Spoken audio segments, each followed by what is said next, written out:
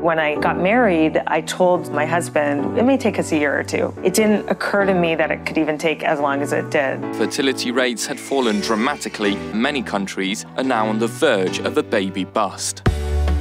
Infertility is extremely common. There are over 7 million people in the country who are experiencing infertility. These are doctors. We believe what doctors tell us. Infertility is considered a disease, and many of these couples don't know what to do or where to turn. This is a doctor that holds my happiness in his hands. I'm Danie, and turns out trying to get pregnant isn't easy. And I should know, after 2 long years of serious hard work and a lot of effort, I'm trying and pretty much failing at 34. And I'm Simone, a midwife who has branched out into the world of fertility. I've seen and learnt a lot, massive highs and tragic lows. But generally, I carry the baton of optimism and realism. I want to share what I can to help people who are experiencing issues now. Welcome to the Mission Baby podcast. Hello, we're back. Yes, it's another episode of Mission Baby, and quite a special one at that. Yes, it's our 10th episode, and a particularly bittersweet one as it's our last in this series.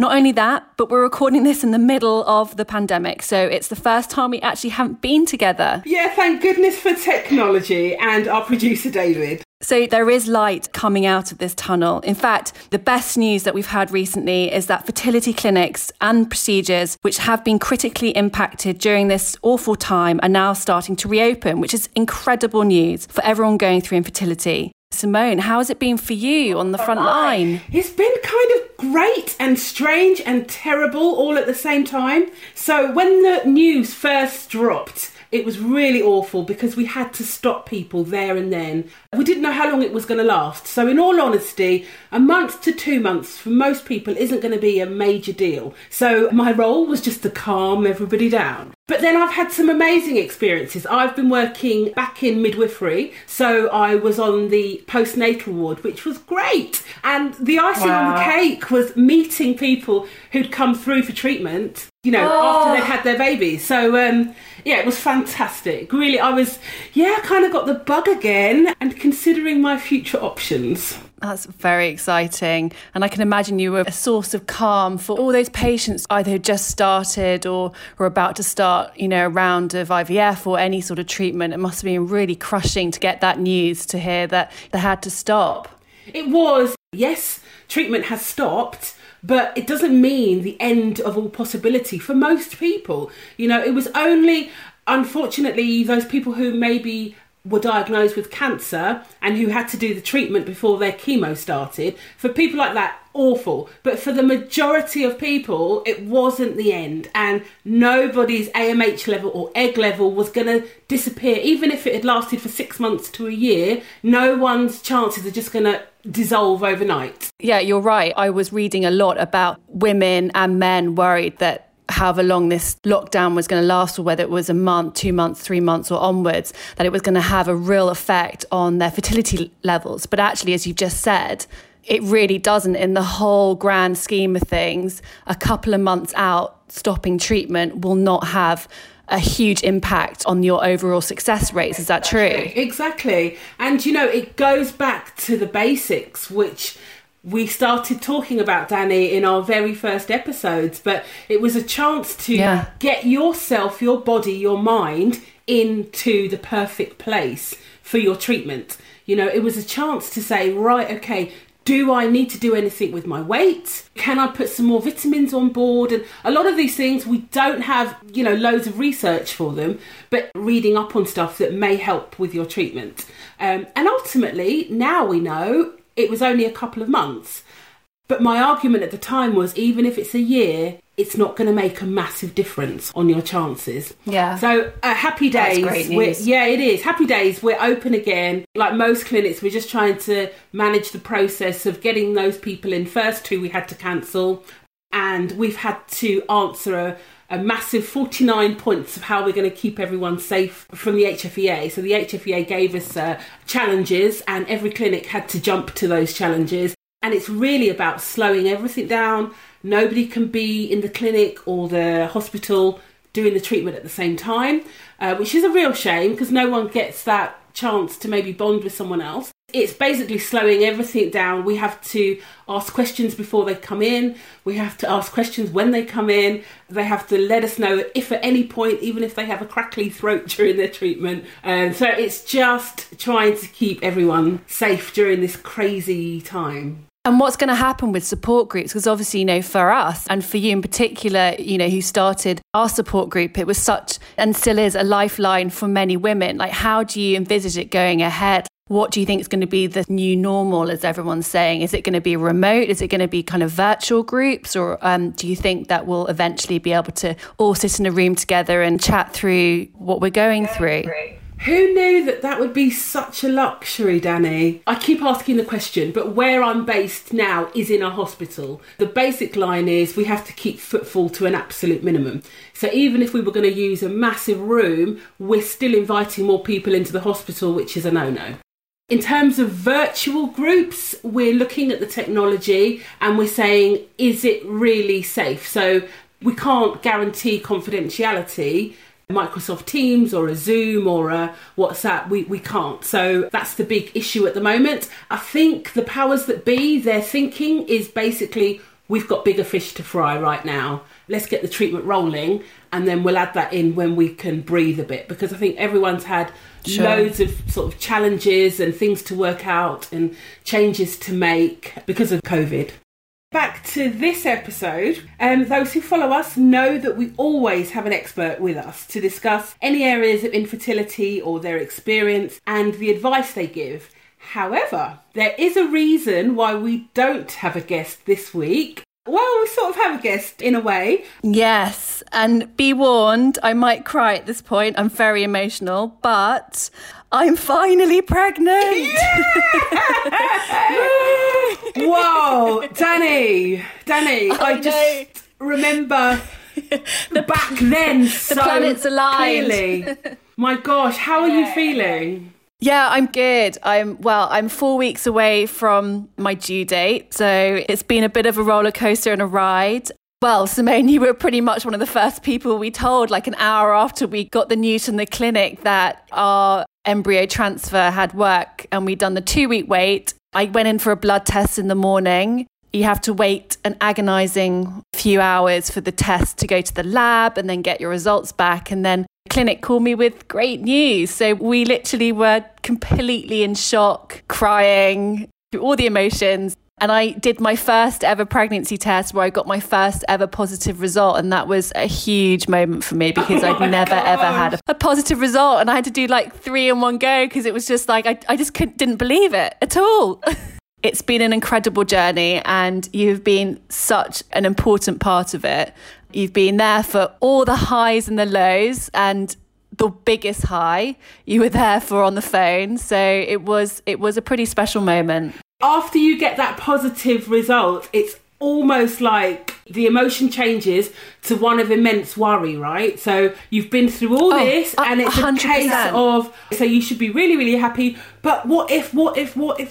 And I think you get that result before the 12 weeks. So I think getting up to that 12 weeks is a bit of a relief, but not everything. It is hard. And at 6 weeks, we had a bit of a scare and woke up one morning. I was bleeding and I just thought of the worst. I literally thought, this is it. I've miscarried. I didn't know what to do. And I know I messaged you and you called me straight away because I didn't know what to do. My husband had just literally gone to work and I was bleeding quite heavily and the very worst. And so I went straight in the clinic, and ironically that day was when I was supposed to have my first early internal scan. And it was the worst car journey I've ever done, where we've sat in the car and just not spoken because we just thought, well, we're about to be told the inevitable. And we got into the clinic, and even as I hopped onto the bed, I was still bleeding quite heavily. The staff, as you know there, they were incredibly calm, very sweet and soothing, whereas I was a complete mess. The scan happened. Suddenly, our consultant was like, no, everything's fine. There's a heartbeat. It's all good. And it turned out it was a hematoma from the procedure itself. So probably from egg collection, and it just hadn't come away from my uterus. So the relief was incredible. But as you say, you just constantly worry. You know, those first 12 weeks are a little dicey because everything is so new and so fresh, and there is a lot of worry. Then each time you get through the next part, you worry then more. This isn't really said very much, but we do know that the majority of IVF pregnancies, there will be early pregnancy bleeding. It's never, never, never saying if you bleed in pregnancy, it's okay. That's never the thing. And sometimes we do scan and unfortunately we see a blighted ovum or we see the pregnancy not progressing because we know that you can bleed and still be okay. As we were doing the podcast and as we were doing each episode, I was going through treatment in real time.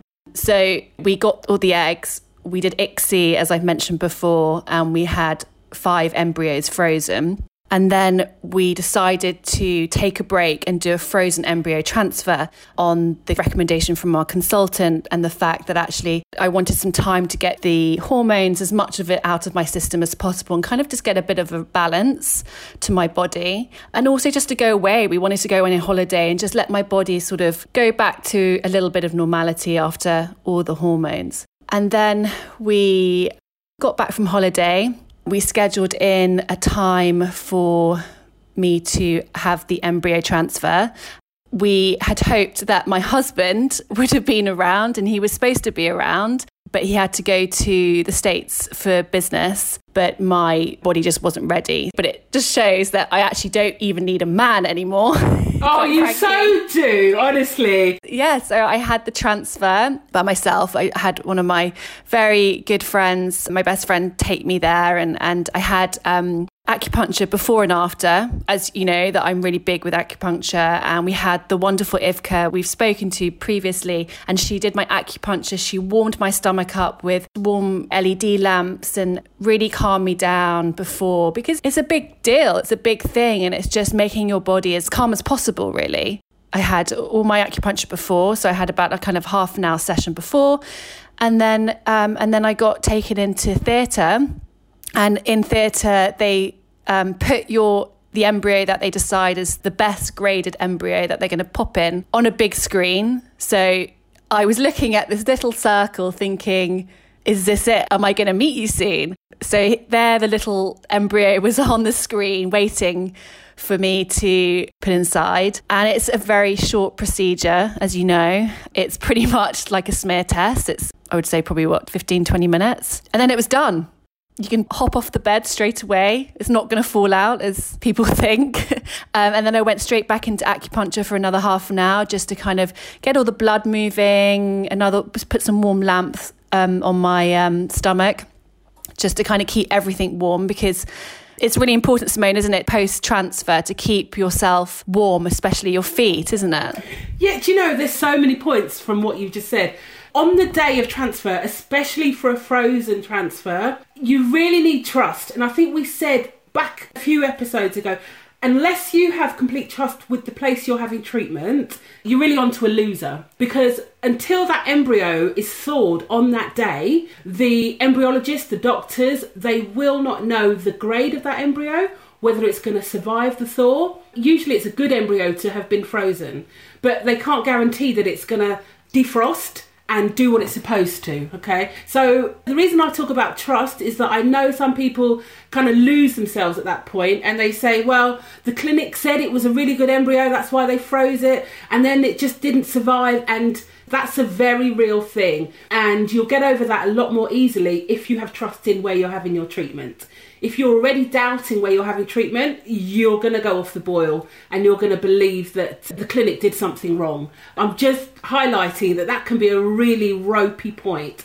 And you might have one embryo that defrosts perfectly and maybe another embryo that doesn't defrost perfectly from exactly the same batch, so to speak. The trust aspect is so key, and that's why I felt so fine going in on my own, because I trusted the clinic that I have been with throughout, and I trusted the people, and I knew everyone, because I'm lucky in the fact that my clinic is very small and sort of almost a bespoke service, like a very personalised service. On the day, I was actually the only patient in, and it just felt very supportive. And I think that was key. Like, I did not worry the fact that I was on my own doing this at all. So much. They were so happy to show me videos of the de-thawing of the embryo after I'd had the procedure. And I went into the lab and I took some pictures, and they were just so great. So I do think the trust is a huge, huge part of it, because as soon as you lose that trust, you start physically tensing and your mind goes and you get upset, and that is not conducive to a happy environment to then place your embryo in. I was going to mention, we're obviously COVID period. We've got many services back, but we don't have acupuncturists back. We're starting to do treatment again. Those people who do choose to have acupuncture now, I don't believe that acupuncturists are allowed to practice like dentists at the moment. That will be interesting as well. The whole warming up of the body and everything like that. We share the same belief system. And those people who do as well, unfortunately, I think they'll struggle finding an acupuncturist. I do really think that it had such a huge part of the success of my treatment. However, let's hope that in the not so distant future that they work out a system of being able to offer that alongside treatment, because as you know, we've discussed before, the science and the stats and everything around having acupuncture alongside fertility treatment is incredible. But in the meantime, I mean, I still was doing things that anyone can do now. I was doing a mindfulness for IVF apps, which really, really helped me. And I played them as I was going into theatre during my acupuncture session and on the way there and on the way back to the actual clinic. So there are things you can do that help calm and sort of nourish the body that don't require someone being in close proximity. But I do hold out that acupuncture will be back into full swing in not so distant future. Do you know, Danie, as I'm listening to you, I'm actually welling up. My little eyes are... Oh, Simone, don't you start me now. I'm just reflecting. Hormones are raging for me. I'm just reflecting on back then. I meet people now and they're starting their journeys, and I'm saying, I know it's not great. You don't really want to be talking to me about having treatment because you just thought you'd get pregnant in the conventional way whilst you were having fun with your other half. This is where you are today. But this is not necessarily where you're going to be in a few months or a year or however long time. And I see them looking at me like, you don't understand. It's not going to be a happy ending for everybody. So I never want to pretend. But the majority of people, I just want to say that time is wonderful, right? Things do move on, and the people that I meet are going to have treatment and it can work. And I just want to sow that seed of hope into them. And when you approached your journey, you were just so open to anything, as we know, but you were so willing to try anything. And we know that we don't have research behind a lot of this stuff, but what you had was a complete open mind and open heart and open soul, you know, which was lovely. I just wish I could implant that into a lot of the people that I meet.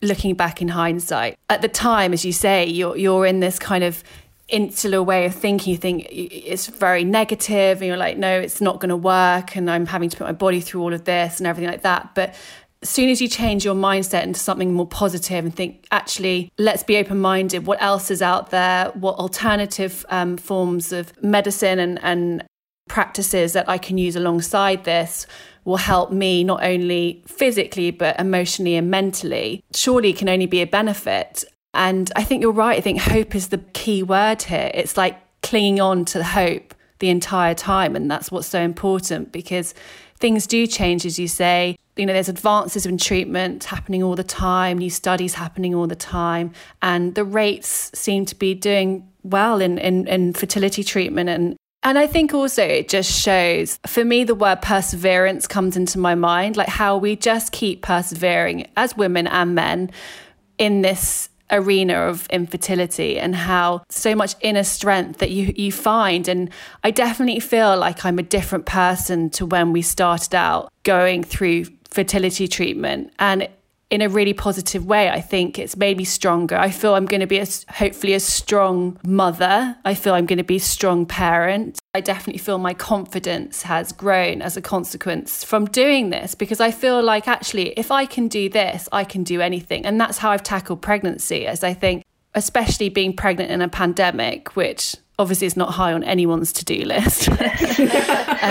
I feel that because I've gone through IVF and I've gone through different rounds of treatment and I've met people and I've been inspired by people, I feel like I'm a bit invincible. And that's how I've approached my pregnancy. It's like, well, yes, there's a lot of negatives to being pregnant in a pandemic, but there's also a hell of a lot of positives. And I think you just got to keep that in mind. And I feel infertility has given me that strength. Danie, I never knew from starting the group that I would, on a selfish level, get so much back. Because watching you all, you know, we have one life. This is something that you want. It's not coming easily. And you're going to get it. And the support that you've given each other, the love, the pure love everyone's shown to each other, it's honestly second to none. I can't say enough. It's just been so real. And what is also great is that not only now that we know that fertility clinics are reopening, which is fantastic, but the law for freezing eggs and sperm and embryos, which had a 10-year deadline, has now been extended. There is a lot of positivity going around now, and a lot of women and men are going to benefit. So we could only store for up to 10 years unless it was for oncology, but we can now store for up to 12 years. And it just gives you options in life. It's not 100% guaranteed, but at least it gives some peace of mind so they're not so completely anxious. Totally. And I know from peace of mind that I've got 4 more embryos stored. They're the siblings right there. Absolutely.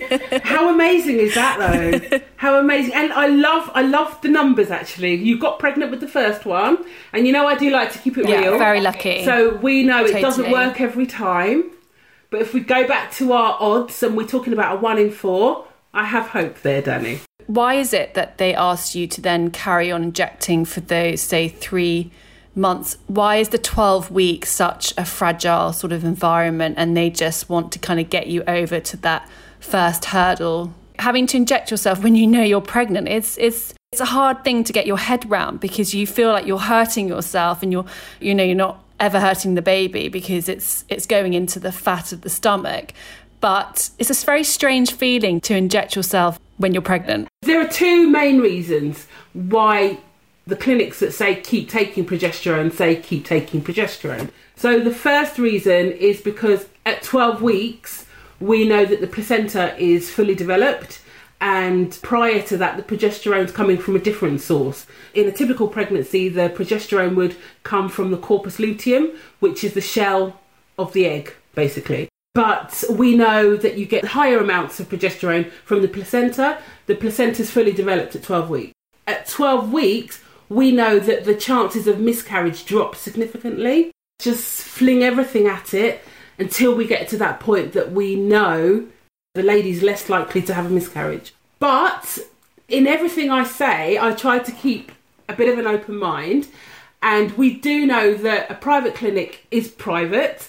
They are businesses, ultimately. So although they're providing a service which is wanted, they are private. And in the UK, we're used to an NHS-backed system. So private clinics need to make enough money to cover a lot of costs.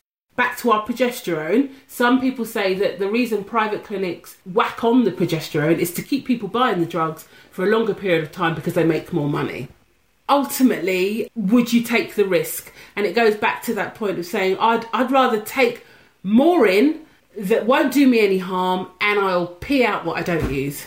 You know, Danie, what I really want to know from you is what advice you'd give to people who are starting their fertility journey now, because you've lived it, you've breathed it, you've gone through the angst.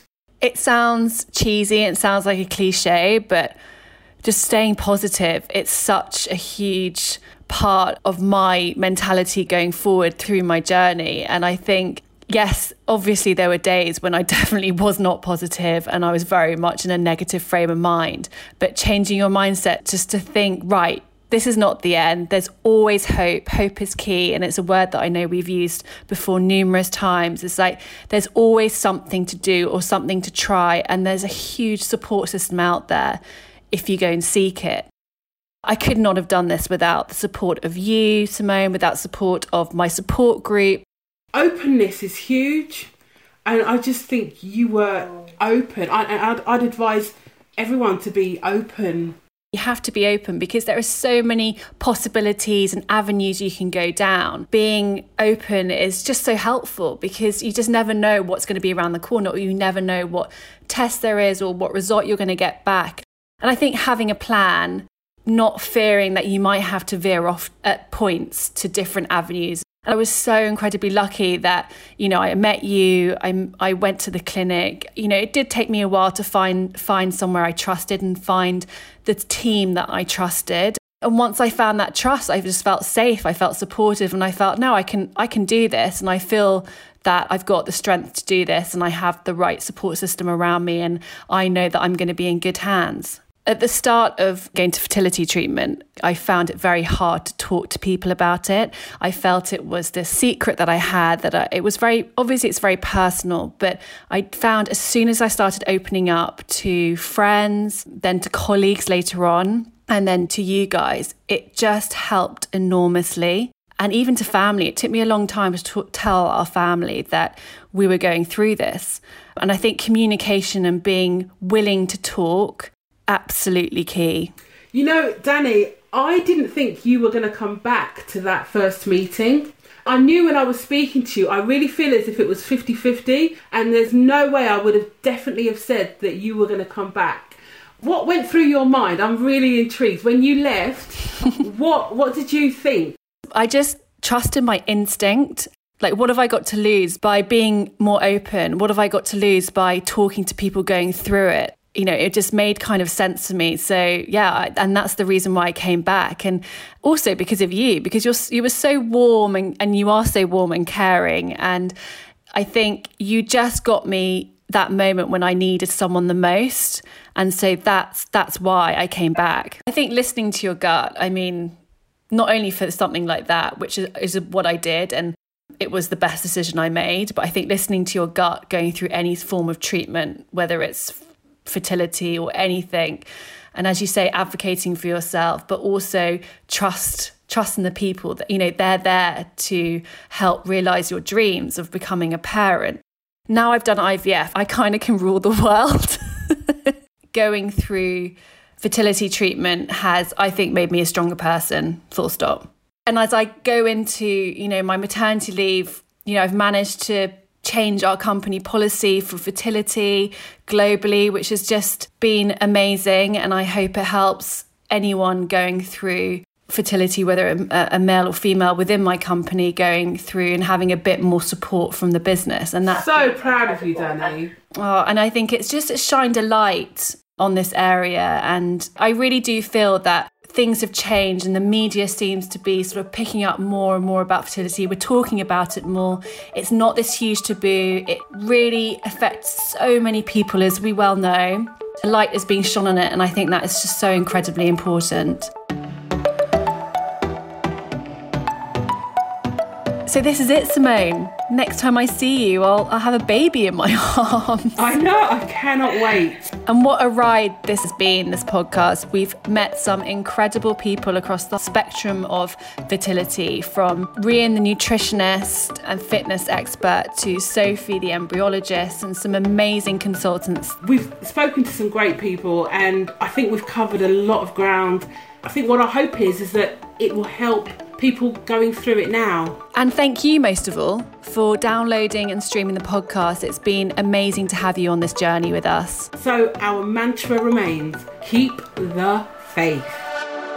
My name is Michelle and I am 41 years old. At the age of 32, we started trying for a family, but it didn't seem to be working naturally. So we sought some professional guidance, and after our first failed IVF attempt, we were told that I would never be able to get pregnant and would have to use an egg donor. At the time, the news was very hard to process, but when I felt ready, I started to research different clinics. Decided on one in Alicante. It was an amazing choice, as after one round of IVF using a donor egg, I'm now the proud mum to our little miracle Roman, who came into the world 6 weeks early. At 8 months, he is already such a character and one who keeps me on my toes. It was one of the hardest journeys with so many bumps along the way, but I was very lucky to find a group of girls all going through the same journey at different stages, but we were able to support one another. I guess my message is never give up hope. Miracles can and do happen. I wish you all luck. Hi, I'm Gemma. 5 years ago, aged 30, I was diagnosed with secondary infertility. I already had a little boy who was 4, and my husband and I were ready to give him a sibling. Little did I know it wouldn't be so easy the second time round. After 3 failed rounds of IUIs and a failed IVF attempt, I'm so pleased to say that my gorgeous bundle of joy Cooper arrived in March, at the beginning of lockdown. Our IVF success came after a lot of soul searching, research into alternative therapies, acupuncture, and the amazing emotional support from connecting with a wonderful bunch of women. Luckily for me, our last frozen embryo stuck, and Cooper is a gorgeous addition to our family. My name's Sarah. My IVF journey started back in 2015 when I had 2 tries at IVF at an NHS hospital. These were unsuccessful, so I sought the help of a private clinic where I had another 2 attempts, so far all with my own eggs. It was then discovered that the embryos were fertilising abnormally each time, so we discussed using donor eggs instead. Surprisingly, I found this an easy decision to make, and we flew to a clinic in Alicante in Spain. On our 3rd attempt using donor eggs, I fell pregnant with not 1, but 2 babies. My beautiful twin girls are now 15 weeks old, and my heart bursts each time I look at them. This journey would have been far more difficult and a lot lonelier had I not had the love and support from the girls at the support group. Their words of encouragement kept me going, and I've finally been blessed with 2 little miracles. Hi, my name's Alison. I started my IVF journey when I was 30, 7 years ago. I'm 37 obviously now, and nearly 3 weeks ago I had my beautiful baby girl Piper. She was 4 weeks early. I have had 12 starts at IVF. She was my 8th transfer, and she's a little bit of a miracle and amazing. It's been a very long journey, and I've made some absolutely amazing friends. It's been very hard, and I've learnt an awful lot, but I wouldn't change it for the world because then I wouldn't have my little angel. Hi there, my name's Addie. I am 44 years of age. I started my IVF journey at 42, at the time needing just a sperm donor. After 2 failed attempts, I then needed an embryo donation. So I travelled to an amazing clinic in Spain where I had 2 embryos transferred. Luckily, 1 took, and I now have a beautiful boy by the name of Raphael, who is 9 months old, going on 3 years old, the rate he's growing, and here I am. I have my own baby that I never thought I would have. I feel like I've won the lottery. It was the hardest journey I've ever been on, but I've learned so much, I've grown so much, I appreciate so much more, and thank God science is the way it is, otherwise I would not have my baby boy. Hi, I'm Danie. I'm 34 years old. I've done 3 rounds of IUIs, 2 rounds of ovarian induction, 1 round of IVF, and 1 frozen embryo transfer. After 3 long years of treatment, I'm now 38 weeks pregnant and a few weeks from meeting my baby. I kept the faith.